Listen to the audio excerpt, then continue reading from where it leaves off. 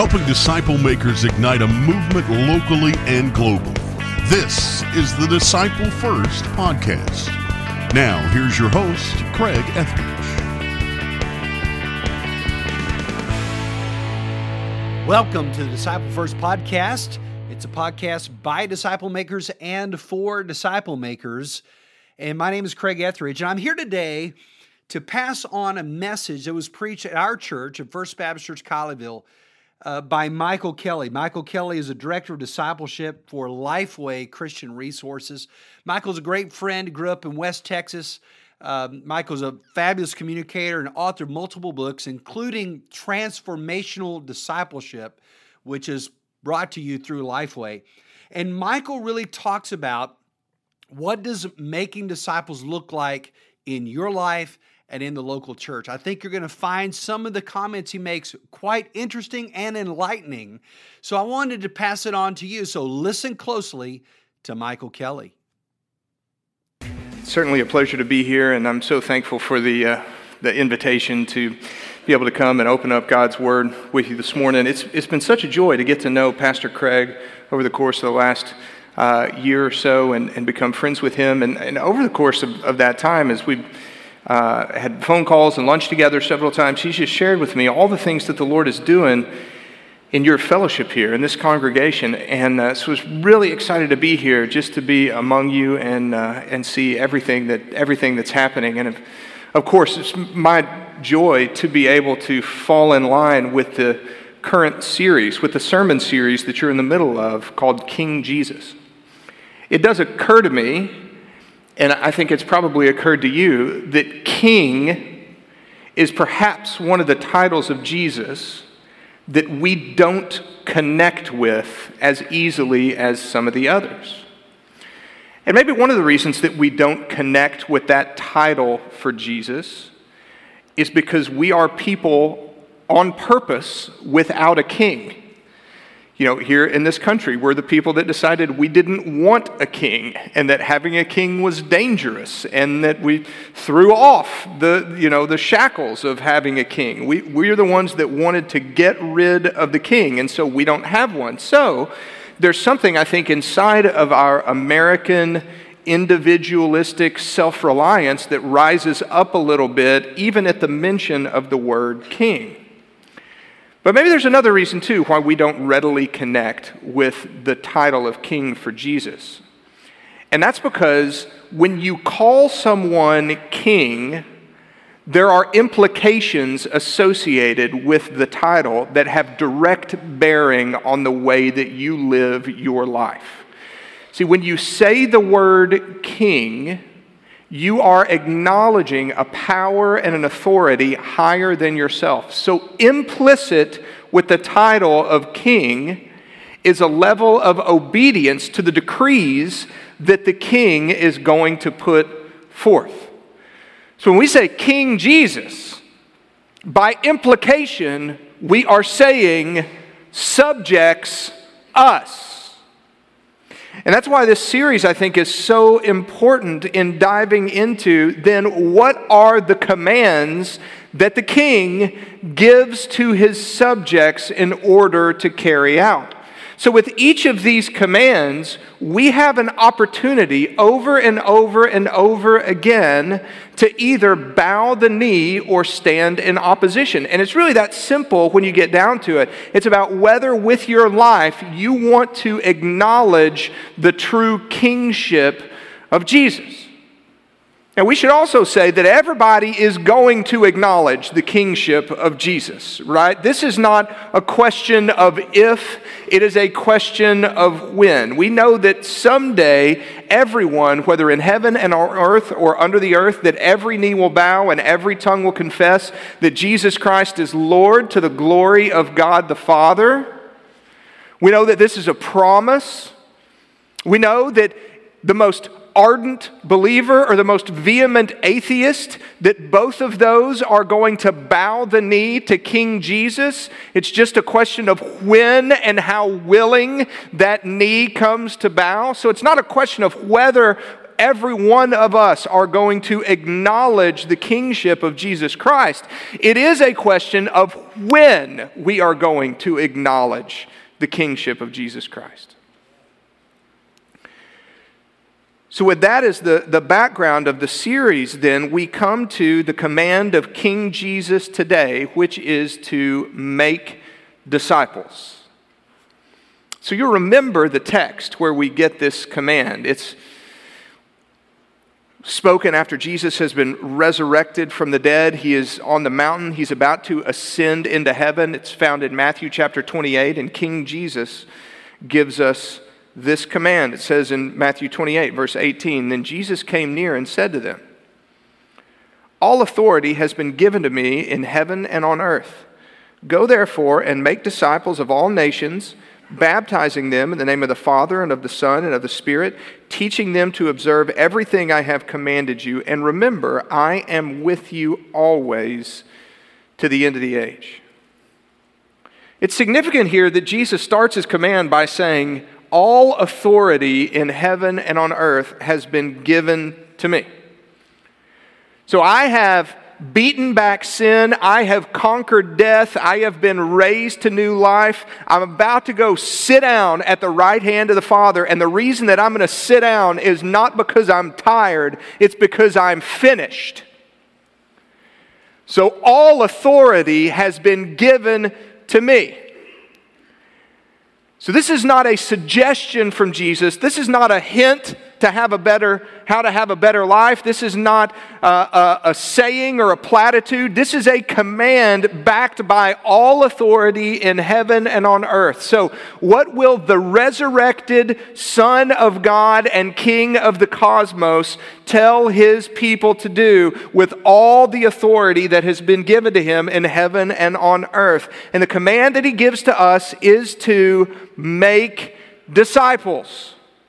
It's not to make converts. It's not to try to get as many people to say a prayer at one point in their lives as possible. It is to make disciples. This is what Jesus commands us with all the authority he's been given in heaven and on earth. Make disciples. So this has big implications for us, because what it means, among other things, for us is that if we want to be disciples, then we must also make disciples. So those two things are joined together forever. If we want to be disciples of Jesus, we must make disciples for Jesus. It's what we need to do. But it should also cause us to pause a little bit here and ask the question, what does it really mean to be and therefore to make a disciple? Because that has big implications for us too. Because not only do we want to be disciples, but we want to be the disciples who make disciples. So we've got to understand for our own sake, what exactly is Jesus asking me to do as his disciple? And then as I communicate this to other people, as I invest my life and roll my life into their lives, making other disciples, what is it that I should be telling these people to do? So this is a good moment for us to just sort of do a reset about discipleship and say, do we really know what it means both to be a disciple and to make a disciple? Is it about education? Is this about facts and maps and figures and memory and all that kind of thing? Is it about education? Is it about emotion? Is it about helping people connect the truth of the gospel in their mind to the emotion that they feel in their hearts? Is it about emotion? Is it about commitment? Is it about raising up people and ourselves and making sure that we are fully and totally committed to giving ourselves to the will of God in any and every situation? What do we really mean here when we talk about discipleship? Both being a disciple and then therefore transferring that discipleship to others and making disciples. Well, there's another passage also in the Gospels, but a different one, that I think gives us a very stark and clear word picture about exactly what Jesus is calling us to. And the word picture is found in Luke chapter 9.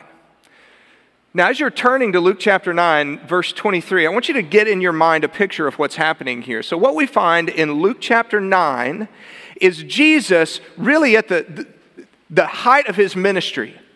I mean, his popularity is growing and growing and growing. The gospel records that at periods in the life of Jesus, that there were so many people pressing in on him at a given time that they felt like they were going to be crushed. They record times where the crowds are so big and so thick, he literally has to get on a boat and go out into the middle of a lake so that he can preach to all of them. So Jesus is the man of the hour. But there's a funny thing about Jesus that we find in the Gospels, that people were constantly urging him to take this momentum and do something with it. But Jesus always seemed to not take the momentum, but to try and stop it. He was a terrible PR guy.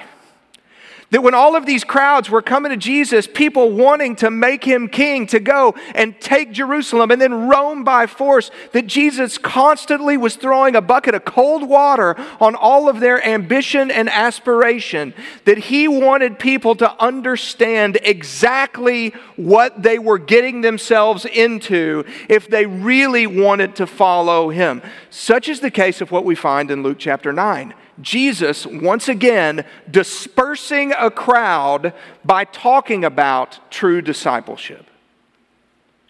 So this is what he said.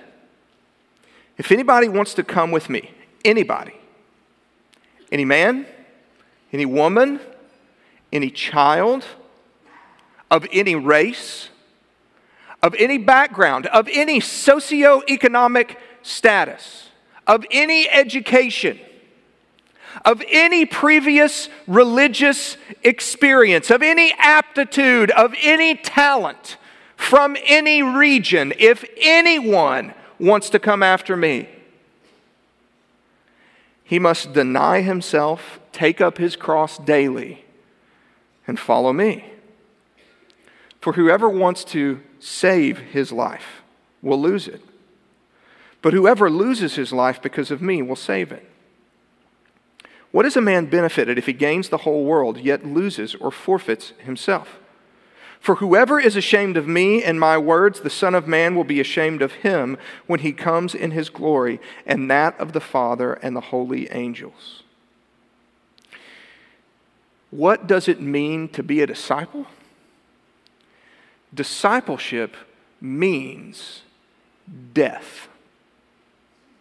Dietrich Bonhoeffer, the German theologian that taught in Nazi Germany during the early days of World War II, reflected on the cost of discipleship and said this: when Christ calls a man, he bids him come and die. Now that might not readily connect with us because we lose a little bit of the impact of Jesus' teaching because of where we are in history. The image that Jesus uses in Luke chapter 9 is the image of the cross, and we're familiar with that image by this point, because we've got crosses everywhere. We've got crosses on paintings, we've got crosses on buildings, we've got crosses on earrings, crosses on necklaces, we've got crosses on bookshelves, crosses on murals. Some of us have crosses even tattooed on our arms with like a really sweet tribal armband around like this. So we got crosses everywhere. All the time, crosses. It is very familiar to us.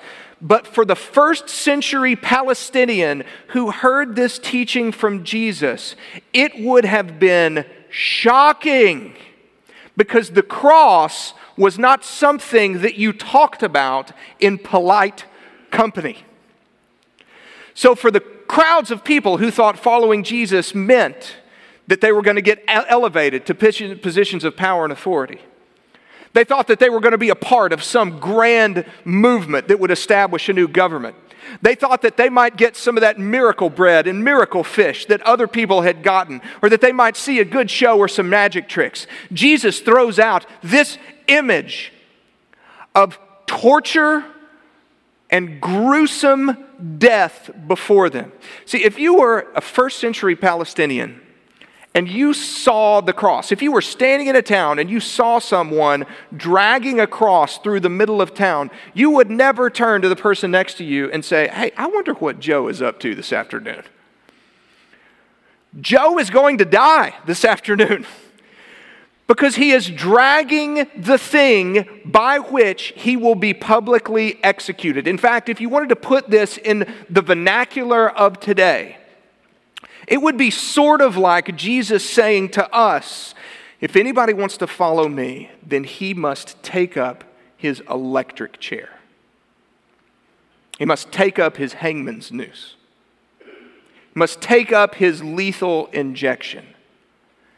Except worse, because there's never been a more torturous, agonizing, brutal form of execution devised by humankind than crucifixion. Jesus says, if you want to follow me, you got to take up your life, because that's what it's going to cost you. In a word, then, discipleship, to be Jesus' disciple, means death. It is a willing obedience to Jesus, regardless of what he asks or when he asks it. This is the call of Christ. And as we are disciples who then make disciples, we must guard against the temptation that kind of comes up inside of us to soft sell what it means to follow Jesus. We can't tone it down to try and get people in the door. If we do, we are selling short the implications of what Jesus is calling us to ourselves. And potentially, we reveal that we have a very soft idea about what following Jesus really means anyway. The call to follow Christ is a call to death. Perhaps physical death, but at least death in the sense whereby daily you give over everything to Jesus. Now, we could just sort of stop right there, cut it off, let's have a band come back up here, we're going to play, and then you can walk out with that as being the message of the day. But I feel like that if we stopped there, we still might be in danger of misinterpreting what Jesus is saying here. So what I'd like to do is give you 3 misunderstandings about the nature of discipleship. And my hope in doing that is that we would be aware and alert for these particular misunderstandings so that we can more fully embrace and take up the call of Jesus on our lives to be his disciples who make disciples in the true fashion that Jesus wants us to. Wow, you've been listening to Michael Kelley unpacking the scripture on discipleship. And listen, if you'd like to know more about discipleship and how to live this out in the context of your local church, go to disciplefirst.com, disciplefirst.com. It's a one-stop shop for disciple-making resources. And also look for a Flashpoint conference coming to you, near you, where you can find guys like Michael Kelley, Bill Hull, Robbie Gowdy, and others that are really living this out in the context of the local church. So look for the Flashpoint Conference, and you can find that information at disciplefirst.com. Next podcast will give you the balance of Michael's message. Until then, go make disciples.